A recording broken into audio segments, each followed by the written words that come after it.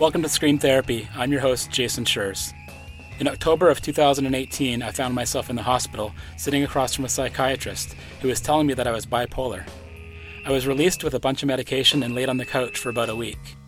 I had my iTunes library on shuffle, trying to shake the hornet's nest from my head. Ever since I was a kid, I've been using music for therapy and as a way to escape. Punk rock and mental health have always been connected. This podcast looks at that connection through the lens of different guests. This is Scream Therapy.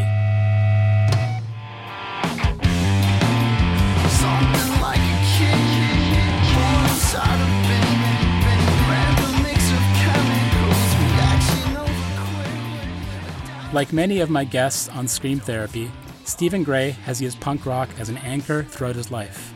When the lead singer, guitarist, and songwriter of Florida emo punk band Dikembe lost his mom last year, his whole life was thrown sideways. His depression, anxiety, and manic behavior began to ramp up, especially on tour, as the grief of his mom's passing sank in.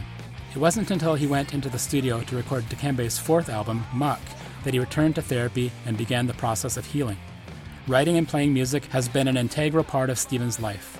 With the support of his family, friends, band members, and the punk scene, Stephen has been navigating his challenges and honoring his mom with patience and acceptance.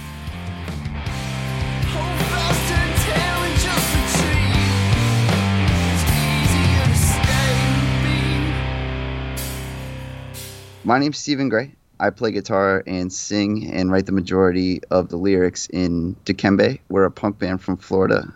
We run a collective called Death Protector, and we've been talking about mental health in our lyrics since the very first EP.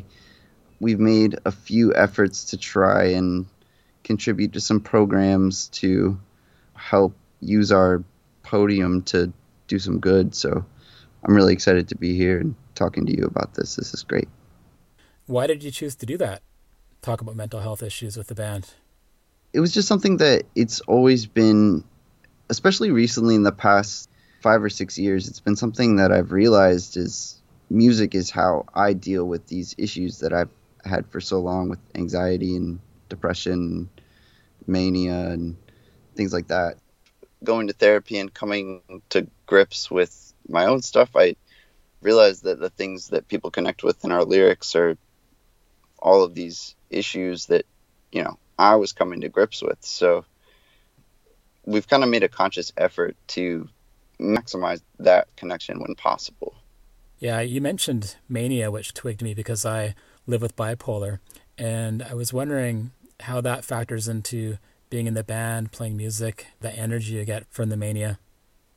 It's weird because I feel like it's amplified by when you're playing on stage, I don't know if it's just my brain or what, but I feel like a completely just this freedom that I don't experience anywhere else. And it can last for a while after a show. And then all of a sudden my sleeping bag's out and I'm laying on the ground and it's just this crash. And on tour, it's really weird because sometimes it just feels like, oh, this is a really good tour or something like that. But then you look back, whoa, what was I doing? You know what I mean?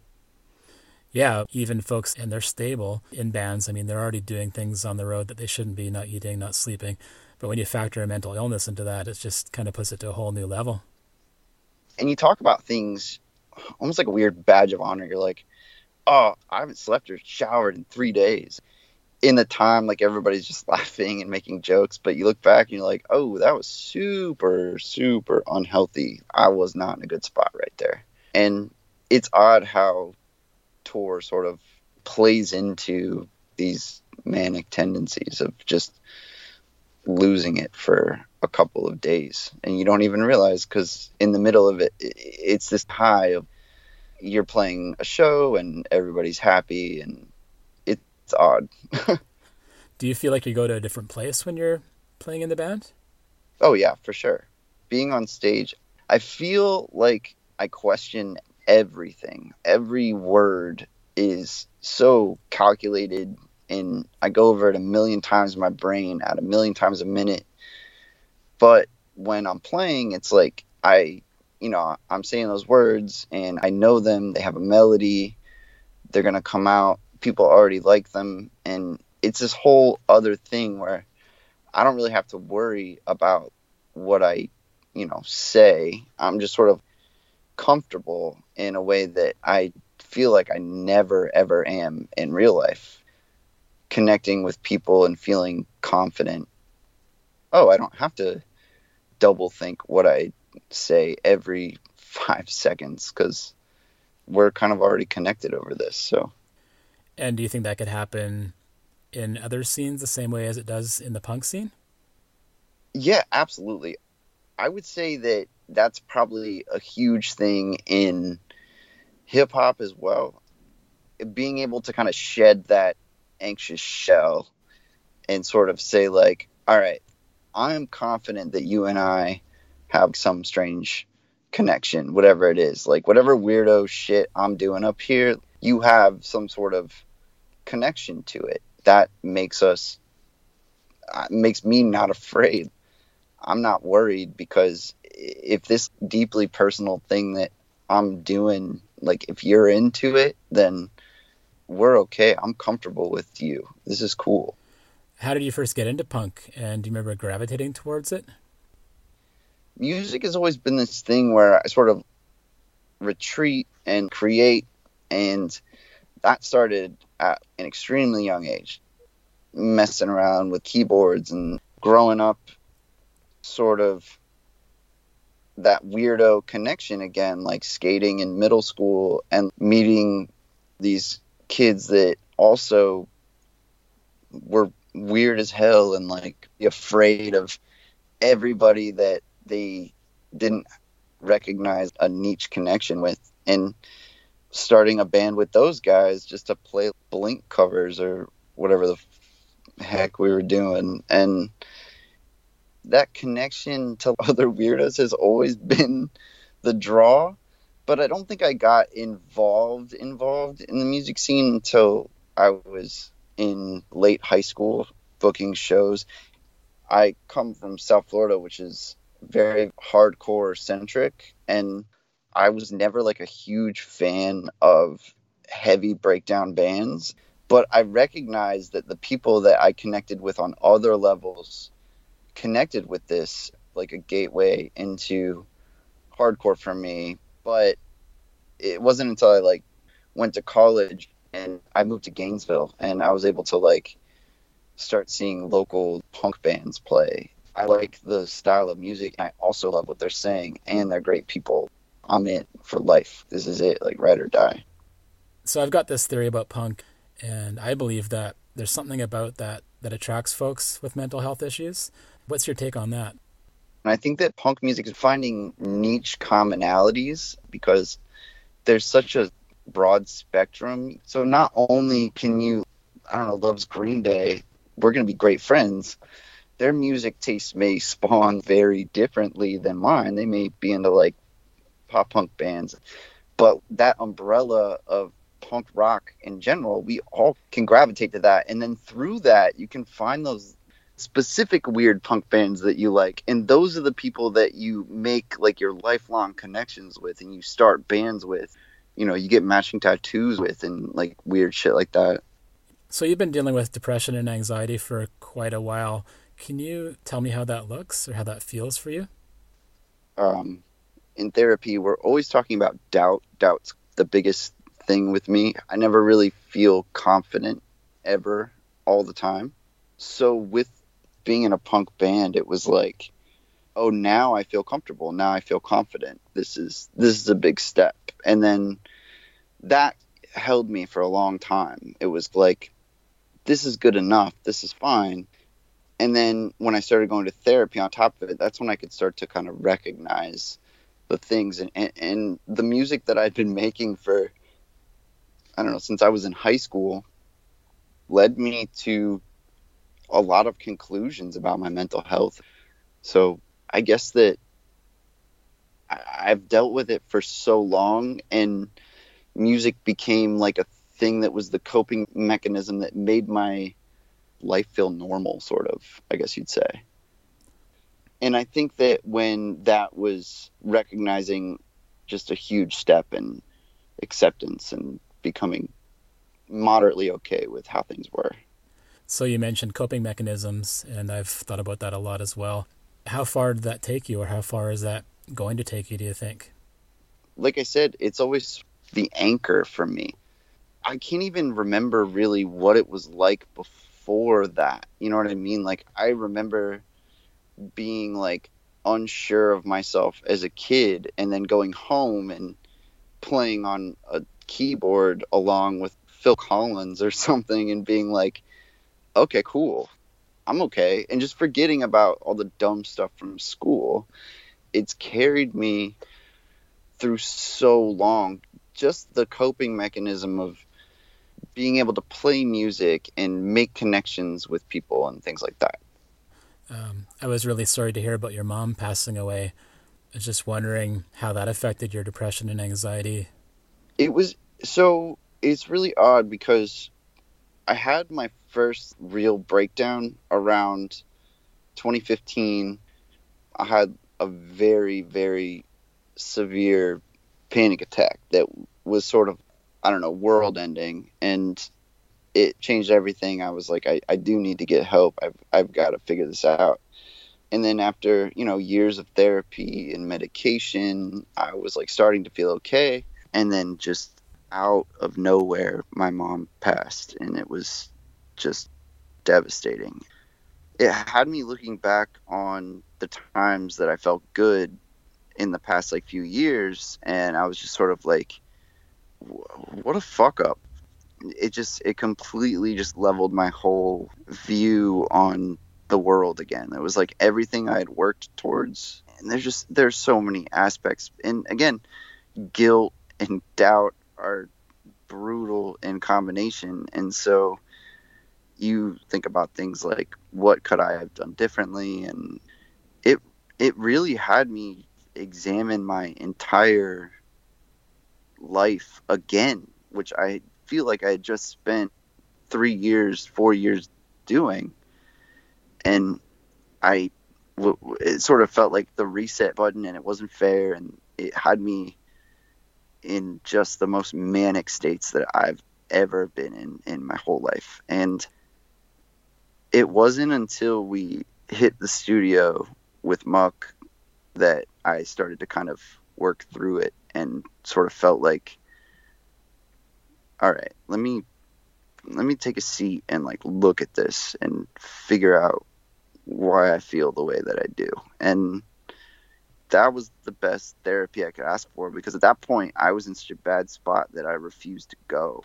After my mom passed, I just gave up on therapy. I was just like, I did it a couple times after tour, and then I was just like, I can't, this doesn't work. Nothing works. Like, everything's fucked. And, Muck became the thing that was, again, my anchor and kind of like kept me level-headed throughout everything. It was sort of like, I can talk to the guys about this. The record is extremely open in terms of talking to the guys, and it was great therapy. It was incredible. And it actually convinced me to sort of start looking at therapy again, which has been great. Right on. So what kind of therapy have you done? Just meeting with someone who I really like a lot. So I've been through so many different therapists, and we've tried all kinds of different things. And I feel like my mental health treatment is limited by the fact that I have insurance and I am forced to go to the thing that everyone goes to. So it's difficult. But a couple of years ago, I found a therapist who is just the best dude on earth.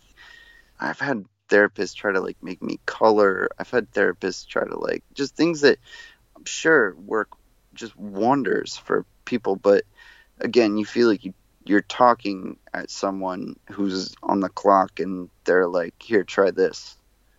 Okay, we'll try something else next time. And it's like, okay, cool. And I was sort of down on it, but then I found this guy, and he gave me a guitar. He he straight up gave me a resonator and was like, I'm not going to use this. He's like, you have it. And so it's gone from like, when he does suggest mindful strategies and things to try, then I feel this guy gets it. He like builds guitars and talks to me about that. It's incredible. It's kind of like a good teacher, right? You're a teacher, same deal. Yeah, exactly. I feel like this dude cares, and therefore I will listen to what he says, which is something I try to apply to my career as well. You mentioned after your mom died that you were in quite a manic state. What does that look like? So we hit the road pretty much right after. So it happened super suddenly. So it was the day before the last day of school in the 2019 school year. Someone had told my wife that my mom just like wasn't going to make it. And so I had to like call out the last day of school, and then got back, coped the best I could, which I couldn't. I didn't. It was so sudden and so strange. And then we hit the road right after that, and wow. It was this really strange, and it was so cool because we rarely ever get to do the West Coast. So that was sort of like, okay, I've got to get through this. We're going to the West Coast. It's going to be awesome. But again, the like full blown mania, just because I'm on the road, and the highs are incredibly high, but the lows are just ridiculous. And they would last obscene amounts of time. And I feel like hot state would just swap sometimes, and it would just kind of be like, woof. The highest high for days followed by the lowest low for days or hours sometimes. It was obscene. Couldn't control anything. It was awful. Yeah. I feel like I ate like shit, drank too much, got way too messed up all the time. Like, it was awful. And the guys had to like, I feel awful because they sort of had to like deal with kind of understanding, like, I'm sure from a distance it was like, this dude's losing it.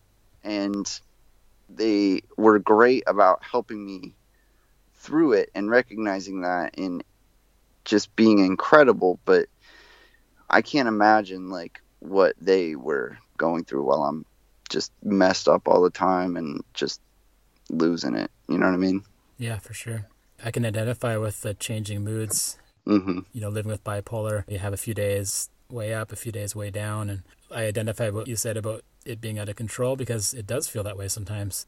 Yeah, and I guess I haven't even touched on this yet, but also being in a manic state, when you're experiencing mania, I honestly don't know what it's like for everybody, but I feel like I'm floundering all the time. You know what I mean? Like I'm just treading water in whatever. That water could be super clear and sick and great, and I'm having a great swim, or that water could be like just drowning me and I'm just treading it the whole time. And it's like, with being on tour, you compound that with the fact that you never know anything about your surroundings. Sometimes I will just wander. I would just be like on my phone, or like having kind of like a breakdown and like crying and trying not to look at anybody, and being like just walking away because I keep seeing people who are going to the show, and I'm like, losing it. I remember outside of Gilman, it's a venue in California. Of course. Yeah, of course. And sometimes I forget when I'm talking to really, really cool podcasts. Anyway, the being outside there, the side entrance is like where the bands are at, and a lot of people are walking up and down that street. And I remember crashing so hard and just having the worst depressive episode probably of the tour, in the street, just crying. Every time I would see a person, I'd be like, fuck, one more block. At some point I like look around and I'm like, oh fuck, where am I? And I like look at my phone and I have to use a GPS to get back. And it's like, if I didn't stop What if I were in like a bigger band and there were more people further down? Fuck, I could have been gone, dude. What have you done to start to heal from the loss of your mom?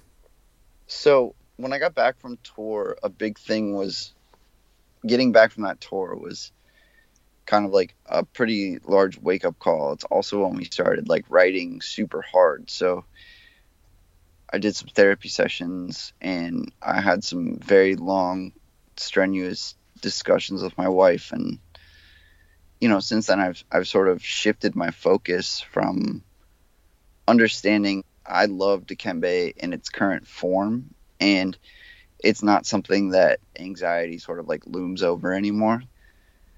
After that tour, the highest highs and like bonding with the dudes and just writing this record, I don't care anymore. I have two beautiful girls that I have more than one anchor now. That anchor that I guess part of it the whole time was like, when does this anchor ever go away? So yeah, it was an anchor and it helped, but at the same time, that doubt is still attached to that.